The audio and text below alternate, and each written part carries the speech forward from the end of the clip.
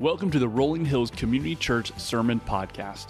This summer, we're walking through the book of Romans, taking a masterclass from the rich and powerful book of the New Testament. Romans is one of the greatest books of the Bible. It is the essence of the gospel and provides the rich doctrine of our faith. Romans was written by the Apostle Paul to the church in Rome, and God has used it to change the hearts of men and ultimately the world.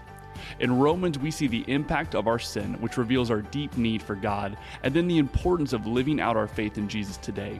Whether a lifelong student of the Bible to a first-time believer, this is a masterclass for everyone. Let's listen in. Well, good morning to you again. We're so grateful that you're here with us today. There's this life principle that is made popular by this classic leadership guru and a management guru named Stephen Covey. Maybe you're familiar with that name. He authored a fantastic book called 7 Habits of Highly Effective People. And one of the things that he says, one of the habits he says of highly effective people is that you begin with the end in mind. Have you ever heard that before? Begin with the end in mind. And maybe you've had a project or a task that you were leading at work, and you've thought to yourself, one of the best ways to actually go about doing that is to visualize what needs to happen and what is the goal and how are we going to get there. And then you kind of start backtracking and figuring out the ways to make that happen. He says that's what it means to begin with the end in mind. If you have ever run a race, you know that there is something, a physical race, you know there's something really powerful about visualizing that finish line and visualizing what it's going to feel like to cross that finish line. That's what helps you not quit in the middle of it. You're beginning that race with the end in mind. For those of us that have children, I'm sure that you have hopes and dreams and things that you hope God does in the lives of your children. And you're beginning with the end in mind, meaning that as they transition into school, we have a rising kindergartner, so pray for us. You know, it's our baby, and he's starting kindergarten, and I'm just not sure that they're ready for that. And we're definitely not ready for that. But there's something so joyful about that. Some of you have rising middle schoolers. Some of you have rising high schoolers. Some of you just got rid of your high school from your house and they're headed off to college, and you think about all those transitions and the things that you want to see happen in their lives, but you know that the time to start investing in them is not the last few weeks that you have with them, but it's at every juncture in their life to say, I want to begin with the end in mind. What do I hope happens in their life? And how do we start setting up those kind of systems for that right now? And so I love this principle. It's a brilliant life principle. It's a brilliant leadership principle. But it's also kind of a cool spiritual principle, because today we find ourselves at the end of this sermon series called Masterclass, where we've been walking through the book of Romans for the entire summer. And in the parting words of this letter from Paul, God inspired Paul. It was the words of God, and Paul writes these down. And Paul reiterates some really incredible truths throughout the 2 last chapters that we're looking at today in Romans 15 and 16 that he wants the church to grasp. He wants them to get these big ideas. He wants them to understand the end of the story. And when you understand where he closes the book of Romans, it really makes sense as to what he's doing the entire letter. Because at the end of Romans chapter 16, he reminds the church in his parting words, God is victorious, and you only come to salvation through faith. He says one more time, and that has been kind of a theme of the entire letter. He reminds them one more time, God is victorious, God is victor over all, and you only come to a salvation through faith. Now, this letter to the church in Rome, it is so rich and it's so good, and it covers some really difficult themes. There's some really incredibly challenging themes that we have unpacked throughout the course of this series, and then there's some that have just been so refreshing, and that all of them are refreshing, but we love those truths, don't we, that we're more than conquerors through Christ Jesus, that there's nothing that separates us from the love of God. And in chapters 15 and 16, Paul closes the letter, and he leaves them with some parting words. And ultimately, he highlights a number of people who are partners with him in ministry, and he reminds them once again of those big ideas, beginning with the end in mind. He reminds them, God is victorious, and you only come to salvation through faith. Now, for those of you that have teenagers, I kind of liken it to this moment where you have a teenager that maybe is driving for the first time, and they leave the house, and moms, you're great at this. Dads, we're great at it too, but moms especially, you love to chase that kid out of the house, and you love to yell at them many times, not in a mean way, but just to remind them of all the things they're supposed to do and not to do, right? I see your head shaking. You know that feeling of Don't come home past this hour. All these things, all these reminders, and you send them one more text. Don't text back while you're driving, but you send them one more text to remind them of all those things again. Well, enter Romans 15 and 16. It's kind of the conclusion, and it's Paul reminding us just of all the things he's already told us. It's not a lot of new ideas, but it's the reiteration of some things that he really wanted the church to get. He really wants us to understand how to live the life that God has called us to live. And so he closes this part of the letter by hitting some of those highlights again. So just know that it's such a joy to have you here with us. For those of you with us for the very first time today, a special welcome to you. I'm just so thrilled that you are here. I don't believe it's by accident that any person in this room is here. And so I want to pray that God would show you why he's brought you here today, and that he would remind you through the power of the Holy Spirit that he has an incredible plan for your life today. Will you join me in prayer? Lord, thank you for this day. Thank you, God, for who you are. God, you are so good. You are faithful.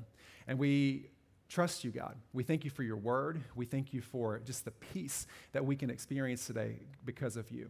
And I pray, God, that every person in this room, from the first-time guest to the person who has called Rolling Hills home for the last 10 years, that you would encourage us, that you would challenge us, and that you would meet us in your word. And it's in the powerful name of Jesus Christ that we pray and give this morning to you.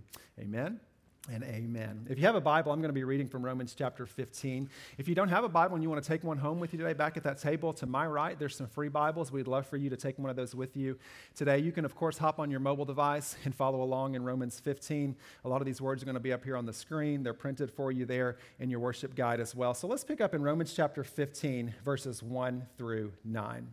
We who are strong ought to bear with the failings of the weak, and not to please ourselves. Each of us should please our neighbors for their good, to build them up. For even Christ did not please himself, but as it is written, the insults of those who insult you have fallen on me. For everything that was written in the past was written to teach us, so that through the endurance taught in the Scriptures and the encouragement they provide, we might have hope. May the God who gives endurance and encouragement give you the same attitude of mind toward each other that Christ Jesus had, so that with one mind and one voice you may glorify the God and Father of our Lord Jesus Christ. Accept one another then, just as Christ accepted you, in order to bring praise to God. For I tell you that Christ has become a servant of the Jews on behalf of God's truth, so that the promises made to the patriarchs might be confirmed, and moreover, that Gentiles might glorify God for his mercy. As it is written, therefore I will praise you among the Gentiles. I will sing the praises of your name. And so again, this is a letter that Paul is authoring, and it's going to churches in Rome. And what you need to understand about first century Rome is that first century Rome was a place that was very obstinate to the gospel. This is not a place that is in love with Jesus Christ. This is, in fact, a place where Christians are being persecuted. In fact, the first century church, it was so unpopular to be a follower of Jesus Christ in Rome that many of the Christians in Rome would have been burned alive. In Rome, Christians were thrown into the Colosseum for sport, to be devoured by animals so that the upper elite could watch this unfold. It's very sickening. And Paul reminds the church in verse 5 of, I understand where you are. I see where you're operating. I see the obstacles that you're facing. I see the challenges that you're facing. But he's reminding them that in the midst of all of that, God is the one who gives you endurance. God is the one who gives you courage. And regardless of the obstacles that you're facing, you are to seek to have that same attitude of Christ Jesus. Isn't it so refreshing to know that that was not just a message for them then, but that's a message for us now? This is as relevant to us today as it was to the first century Christians, because we find ourselves in the midst of struggles, don't we? We find ourselves in places where the message of Christ may not be popular. You may work in a place right now where proclaiming the name of Jesus is not deemed very popular, or you may be facing challenges right now, or you may have people in your life that are difficult, and living like Jesus to those people is really, really challenging. And God says to you, just like he said to the first century believers, I'm the one who gives you that endurance. I'm the one who gives you that encouragement to go on, and I encourage you to adopt that same attitude of Jesus. So what does that look like? What does it look like to adopt the attitude of Jesus? Well, for starters, we could unpack a lot of things here, but for starters, to adopt an attitude of Jesus, you see this here on your screen, it means that your life should be lived in a way where others are prioritized above self. that your life should be lived in a way where others are prioritized above self. We provide you a worship guide every week, and there's some blanks on there if you want to fill in those blanks and maybe reflect upon those things throughout the course of this week, or maybe you have a really short attention span like I do, and it just helps you to have something to doodle on. But regardless, our attitude of Christ Jesus means that we should live our life in a way where others are prioritized above self. Head back to the text, verses 1 and 2. We who are strong ought to bear with the failings of the weak and not to please ourselves. Each of us should please our neighbors for their good, to build them up. Meaning that a goal of my everyday life should be, how can I live like Jesus today? How can I be like Jesus today? Life, according to the Bible, is not about pleasing myself, but rather it's about pleasing my neighbor. Rather, it's about being an aroma of Christ to those in my sphere of influence. It's about God, and it's about others, to be there for one another, to build others up for good. Verse 3, for even Christ did not please himself. But as it is written, the insults of those who insult you have fallen on me. See, Paul continues by saying, even Christ Jesus didn't please himself. What did he do? He took the insults. And ultimately, he died for those who were sinners. That's one of the biggest themes of the book of Romans, Romans chapter 5, verse 8. God's demonstration of his love for us is this, that while we were sinners, Christ died for us. It completely changes the game if we see in the Bible that God died for us when we were in a really holy, perfect state. Isn't it encouraging and isn't it refreshing to know that while you were a sinner, that's when Christ died for you? At your lowest point, that is the moment that Jesus died for you, that God sent his one and only Son so that you could have life. And Christ didn't seek to please himself, rather he took that upon himself. And Paul reminds us that we are to be the same, that we are to seek to follow suit, that we are to make life about God and about others, and that we are to be last. But in reality, our human nature, our sinful nature, so to speak, likes to be concerned about self, doesn't it?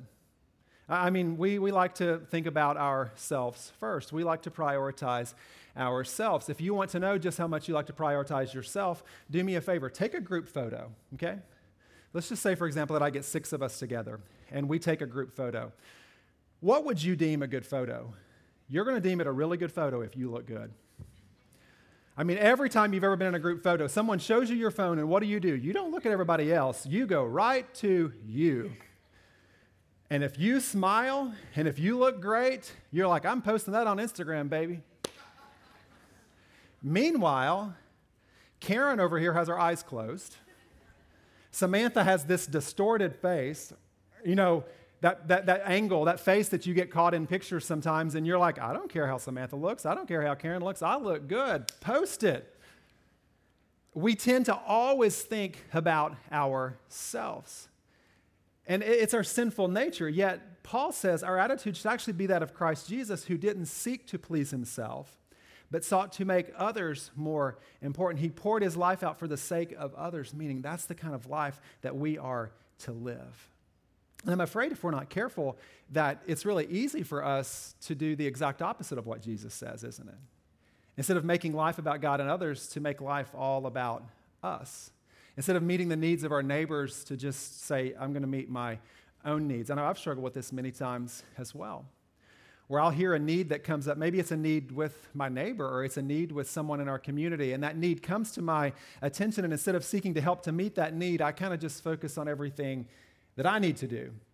Or maybe you have a friend right now that you know that's going through a hard time, and you've thought about texting them, or you've thought about reaching out to them to see if you could get together, or you've thought about maybe checking in on them to see how they're doing, and instead of doing that, you think, no, I'm going to take the easier path, which is just scrolling Facebook or Twitter or Instagram or ESPN or whatever the case might be. That requires a little bit less of me, opposed to actually leaning in to see if I could help them through that problem. And what Paul is doing here is he's imploring the church to not hold back, but rather he's saying, I want you to adopt that mindset of Christ Jesus in all situations.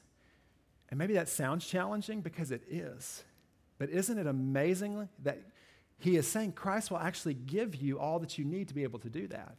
Christ will give you all that you need to be able to fulfill that plan because, see, Christ gives you this overwhelming amount of peace, and Christ gives you this overwhelming amount of hope to adopt the way that Jesus wants us to live. Scroll forward to verse 13, because this is what Paul says.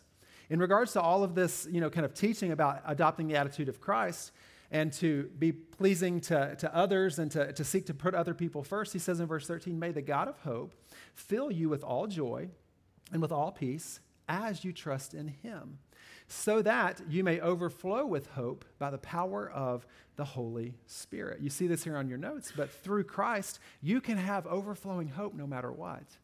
Through Jesus Christ, you and I can have overflowing hope no matter what. Have you ever found yourself in a situation that seemed hopeless? I know I have. Have you ever found yourself in a situation where you really didn't know your next step? Or have you ever found yourself in a difficult situation where you've thought to yourself, I know that Jesus would probably want me to do plan A, but my heart tells me plan B or C or D because that's just easier. It requires less of me. But see, it's through Christ that I can actually have that hope and actually have that peace and I can have that direction no matter what. Maybe you've walked in these doors today and you're struggling with an addiction and you don't know how to break that addiction. Or maybe you have a family member right now that's battling an illness and healing seems out of reach. Healing is just not coming. Or maybe there's a stressor in your life right now that is weighing so heavily on you and you do not know what to do. God's word reminds us here in this conclusion of this letter to the church in Rome that God is the one who gives us all joy. God is the one who gives us all peace. God is the one who gives us hope as we trust in him. And so as you and I are seeking to trust in him, he says that hope, that overflowing hope and that overflowing joy is a promise to us. And that only comes through the power of the Holy Spirit. I would venture to say in a room this size filled with people that there's undoubtedly somebody in this room that's really hopeless. And you just don't know what to do. You don't know what step to take. Maybe your anxiety about a certain situation in your life is weighing so heavily on you right now. And I just want to remind you that you're not here by accident and that God loves you and that we love you and that you would be reminded, and maybe for the first time, that there is hope through the power of the Holy Spirit that this world cannot offer you. And that there's hope through God that this world cannot offer you. And hope is not some ooey gooey feeling.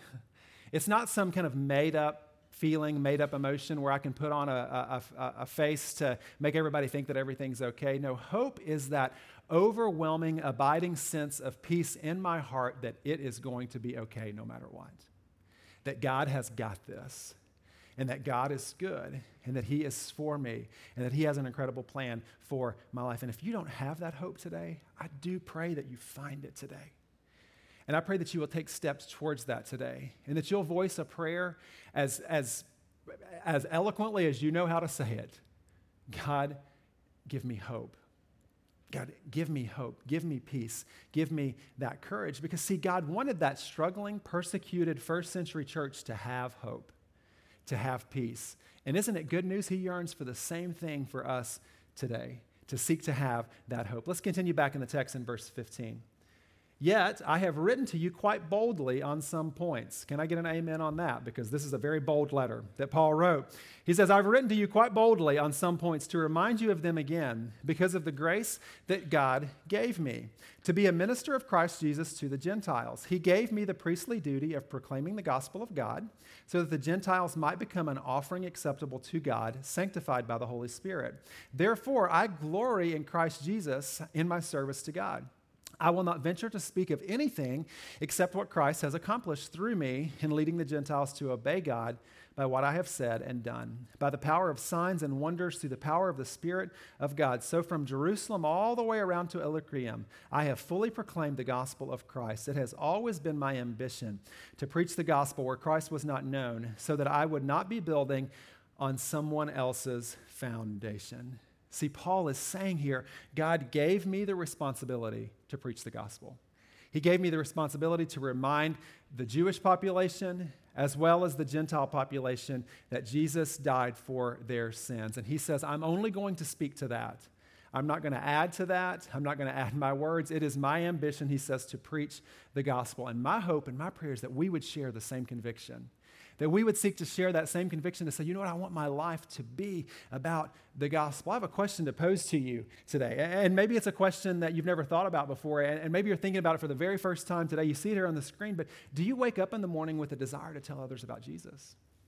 Do you wake up in the morning with a desire to say, I wonder if, and I pray towards that end, beginning with the end in mind, that maybe throughout the course of this day, God, that you would open up a door, or you would open up an opportunity, or you would open up a conversation for me to tell someone else about Jesus. And I love Paul's passion here because he says, it has been my ambition to tell others about Christ. It has been my ambition to tell others about Jesus that have never heard about him before. And my prayer is that is where my heart would be.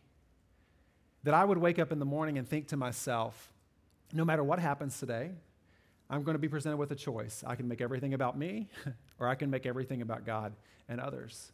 I can go through this day thinking, how does everything affect me? How does everything impact me? How do I get all of my needs met? Me. Or I can say, God, what is it that you want to do in the life of someone else? Would you provide an opportunity for me to be on the front lines of ministry? I don't want to be content with the status quo, but I always want to be reminded of the needs of others. When you see a moving truck pulling into your neighborhood, which, let's just be real, happens all the time around here. I mean, there's like a day that I don't see a moving truck. I'm like, something's wrong. When you see those moving trucks pull up into your neighborhood, do you think, oh, great, somebody new? Or do you think, I wonder where this person is spiritually? And I'm not saying that from a project perspective. I don't want you to view people as projects and think the pastor has told me to go out and project everybody. That's not what I'm asking you to do at all. But when you see someone new arriving into your neighborhood, does the thought cross your mind, I wonder where they are spiritually? I wonder what's going on in their lives. I wonder if God has brought them onto this street for a reason. And maybe, just maybe, I could be a part of something significant in their life. I could encourage them. I could help them. When you meet a new coworker, do you think to yourself, oh, great, somebody new? Or do you think, here's somebody that I can be in a relationship with, that I can get to know, and that I can see where they are spiritually, and I can encourage them, whatever that is that they might be going through. Again, I'm not asking you to go out of here and say, every person that I ever meet is a project. That's not the case at all. But every person that you meet is an opportunity for a relationship. And through a relationship with them, you get to know them, and you get to hear their stories, and you get to see what's going on in their life, and God will use you, and God can use you to have such a positive impact on their life. To be bold and to say, you know what, I want to make my life about sharing the love of Jesus Christ through words and through deeds and through actions with all those that I come in contact with. This hit me really, really significantly. It was several years ago. This story, it just always sticks out to me because it was a couple that was visiting here at Rolling Hills, and they were an awesome young couple, and they were engaged to be married. And I met them, and they were so fun and just full of life and all those kinds of things, and they wanted to get involved in the life of the church. And so I think we had a lunch or something and chatted more with them. And so I wrote down their names, and I started praying for them. And the gentleman in particular, his name was Zach, it really stuck out to me. And there was just something about, I just had this sense of God has brought these people into my life for some reason. And I started praying for him, and I would see him at church, and he was a really nice guy. And one morning, his name just kind of came to my mind. I was praying, and so I wrote down his name, and I started praying. And I'm not one that ever hears the audible voice of God. Some of you do. But I've never heard God's voice audibly. But I do hear God speak to me through his word and through the power of the Holy Spirit. And sometimes there's that still small voice that God's impressing something up on your heart. And you're thinking to yourself, that's either last night's Mexican food or that's God. I don't know which one it is. And so you kind of let it play out a little bit, and you realize this is God. And he's making something clear to you. And God was impressing upon my heart to just, get to know Zach better and to invite him out for coffee. And as clear as I've ever heard God say anything to me, God said, and when you have coffee with him, I just want you to ask him, do you want to have a spiritual conversation? Well, that's a bold way. Sit down with somebody for coffee. Hey, how are you doing, Zach? Do you want to have a spiritual conversation? And I was like, God, did I hear you right? Let me flesh that out a little bit. And so I started praying and sure enough, I invited Zach out to coffee, and he said yes. And he showed up at the coffee shop, and we sat down, and we chit-chatted for a little bit, and I was thinking to myself of every possible way that I could get out of that conversation, because this is just way too bold of an on-ramp for me. And God is working on my heart, and so sipping on the coffee, I just sat there, and I was like, here goes. And I said, Zach, I've been praying for you, and I'm so thankful that you're part of our church. And I was praying for you the other day, and God really impressed upon my heart to ask you if you wanted to have a spiritual conversation. So, would you like to have a spiritual conversation?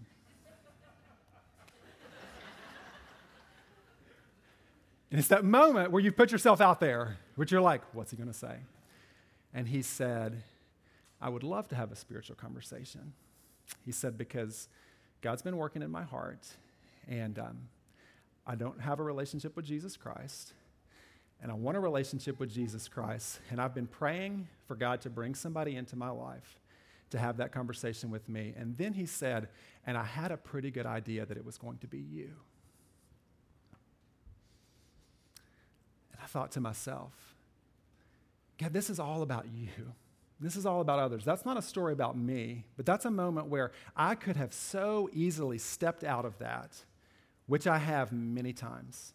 I could have so easily said, that takes too much courage, which I have done many times. But in these moments, when you're obedient to the power of the Holy Spirit, God works. And fast forward in Zach's story, and Zach makes a profession of faith to follow Jesus Christ. We baptized Zach here in our church, and he and his family have since moved out of the area. And I'm so thankful for those moments of obedience, but I'm also convicted for those moments when I've been too scared to step up and be involved in the lives of other people. And maybe you can relate to that as well. And my hope and my prayer is that Paul's words today would change our heart, and that we would say, you know what, I don't want to miss it.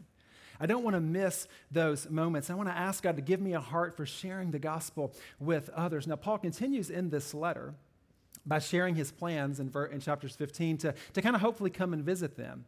And he says, I have a plan to come and visit the churches in Rome, and I yearn to be there with you right now. But then in chapter 16, as we transition to there, he gives some personal greetings. And it would be very easy for us to kind of just skim over all of these. And in the essence of time, I don't have time to go through each and every one of these people and how they were important to Paul. But you need to know that 27 people are named by name in Romans 16. 27 people he offers greetings to. And I want to highlight one of them in Romans chapter 16, verses 1 and 2. Paul says, I commend you to our sister Phoebe, a deacon of the church in Cenchreae. I ask you to receive her in the Lord in a way worthy of his people, and to give her any help she may need from you, for she has been the benefactor of many people, including me. Who is Phoebe?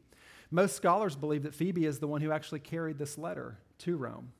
That Paul writes this letter, he gives it to Phoebe, one of his trusted confidants, one of his trusted partners in ministry, and she carries this letter to Rome. And I find it so significant that in this list of 27 names, these are not just names of men, these are lots of women as well, which is so significant in the first century because the rights of women were so nominal in the first century. And Paul is calling women out by name who are carrying these letters. He's calling women out by name who have churches meeting in their homes. And he's saying, these are my trusted partners. Paul has built a team. This is a partnership. Don't you love? It's a band of brothers and sisters who are working together, who are advancing the gospel, who are encouraging one another. And I love this picture because I think this is what we are supposed to be about.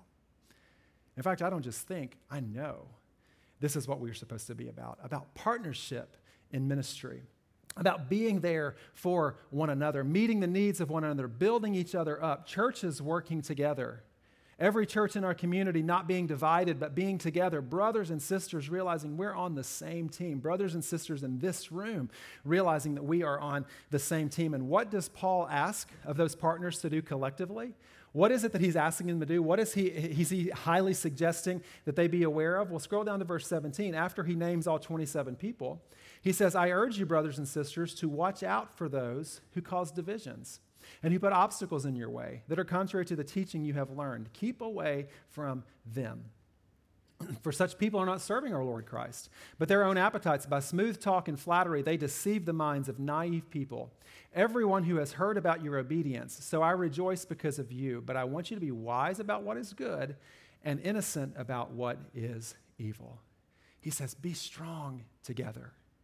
And in your strength and in your partnership, watch out for those among you who try to cause division.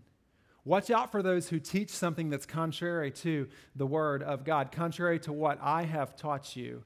Because he said there are false teachers among you. And what do false teachers do? They're smooth talkers with flattering words, and they prey on your naivete.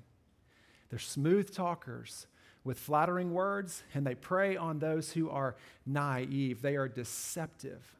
In fact, Paul says very poignantly, as you see here on the screen, be aware when others downplay or compromise truths that are clearly outlined in Scripture. Be aware of those who downplay or compromise truths that are clearly outlined in Scripture. Do you think it's coincidental that Paul takes 16 verses to highlight 27 partners, confidants, co-workers, teammates by name, and then immediately transitions to watch out for the division? Watch out for the smooth talkers. Watch out for those who lead you in the wrong direction. I don't think it's coincidental at all, because he's saying you're stronger together. And your bonds together, your partnership together, your togetherness helps you not be swayed by the deceptive talk of false teachers. That partnership in ministry helps you to not downplay, to downplay when someone maybe brings something that is confrontational to Scripture or that compromises the truth of Scripture. That's why I believe we should be concerned. You should be concerned when you have a friend who's been walking with the Lord and you see a stopping in that. When you see a change in someone's behavior, if you have a friend who's been walking with Jesus and all of a sudden you see something different in their life, or you see them not being passionate about the Lord anymore, or church attendance, for example. Church attendance is not the be-all, end-all. But when you know that someone has been coming to church for a long time and then all of a sudden you see a drastic change in their behavior, that should tip you off to say, I need to lean into that. Not because we're all about perfect church attendance, but because when they get disconnected from a community of believers that are on a Christ-centered Christ path, that's when we open ourselves up to be in compromising situations and to say, you know what, I'm going to let the truths of this world pour over me opposed to the truths of Scripture. When we separate ourselves from like-minded followers of Christ, we open ourselves up to be deceived. And I've seen this, sadly, more times than I could even count. When I see someone step away from the teaching that says God first and others first, what does that always get replaced with the world? It gets replaced with me first, doesn't it? When I step away from God first and others first, the world always tells me first. You can have whatever you want. You can do whatever you want. And Paul says, see, that teaching is not coming from people who are serving the Lord, but rather from those who are preying on you, their own appetites, and we're to be on guard against that. And if you have someone in your life that you see on that path, then I think God has them in your life for a reason. And for you to pick up the phone or for you to text them, and not in a mean way, not in a militant way, not in I'm going to come down on you kind of way, but to lean in and just see what's going on in their life. And Paul continues in verses 19 and 20. Everyone has heard about your obedience, so I rejoice because of you, but I want you to be wise about what's evil and wise about what's good and innocent about what's evil. The God of peace will soon crush Satan under your feet. Amen. The grace of our Lord Jesus be with you. He says, I want you to be wise about what's good, but I also want you to be innocent about what's evil. Strive for that wisdom and not that worldly influence. And then he says, remember the end of the story. And the end of the story is never forget God is victorious. Never forget everything that you are going through. God is victorious. The power of this enemy is real. The power of the enemy that we face in Satan, it is real. His tactics are tried. His tactics are true. Yet there is a day when the God of peace will crush him underneath of your feet. That day is coming because God is the victor. And when you follow Jesus Christ, you are on the winning team. Does that mean that you're going to have a struggle-free life? Absolutely not. Does that mean that everything's going to work out for you the way that you hoped it would? Probably not. It doesn't mean life is going to be perfect, but it means that God is victorious. And so is the church. So whatever might be holding you back right now, give it to him. Whatever might be stressing you out, give that to him. And ultimately, remember what Paul says in verse 25. Now to him who is able to establish you in accordance with my gospel, the message I proclaim about Jesus Christ, in keeping with the revelation of the mystery hidden for long ages past, but now revealed and made known through the prophetic writings by the command of the eternal God, so that all Gentiles might come to the obedience that comes from faith. To the only wise God be glory forever through Jesus Christ. Amen. I love that Paul ends this letter to the Romans exactly where he started. This message is for everyone. The gospel is for everyone. In fact, our Masterclass takeaway is this. You see it here on the screen. The one parting word that I would give you from our Masterclass is salvation through faith. It's salvation through faith. If you're here with us for the very first time today and you thought to yourself, I came in on the last week of this 15-week sermon series. What a bad week to come to church. The last week. This is what we've been talking about for 15 weeks, by the way. Salvation through faith. For those of you that have been here every Sunday, you can attest to that.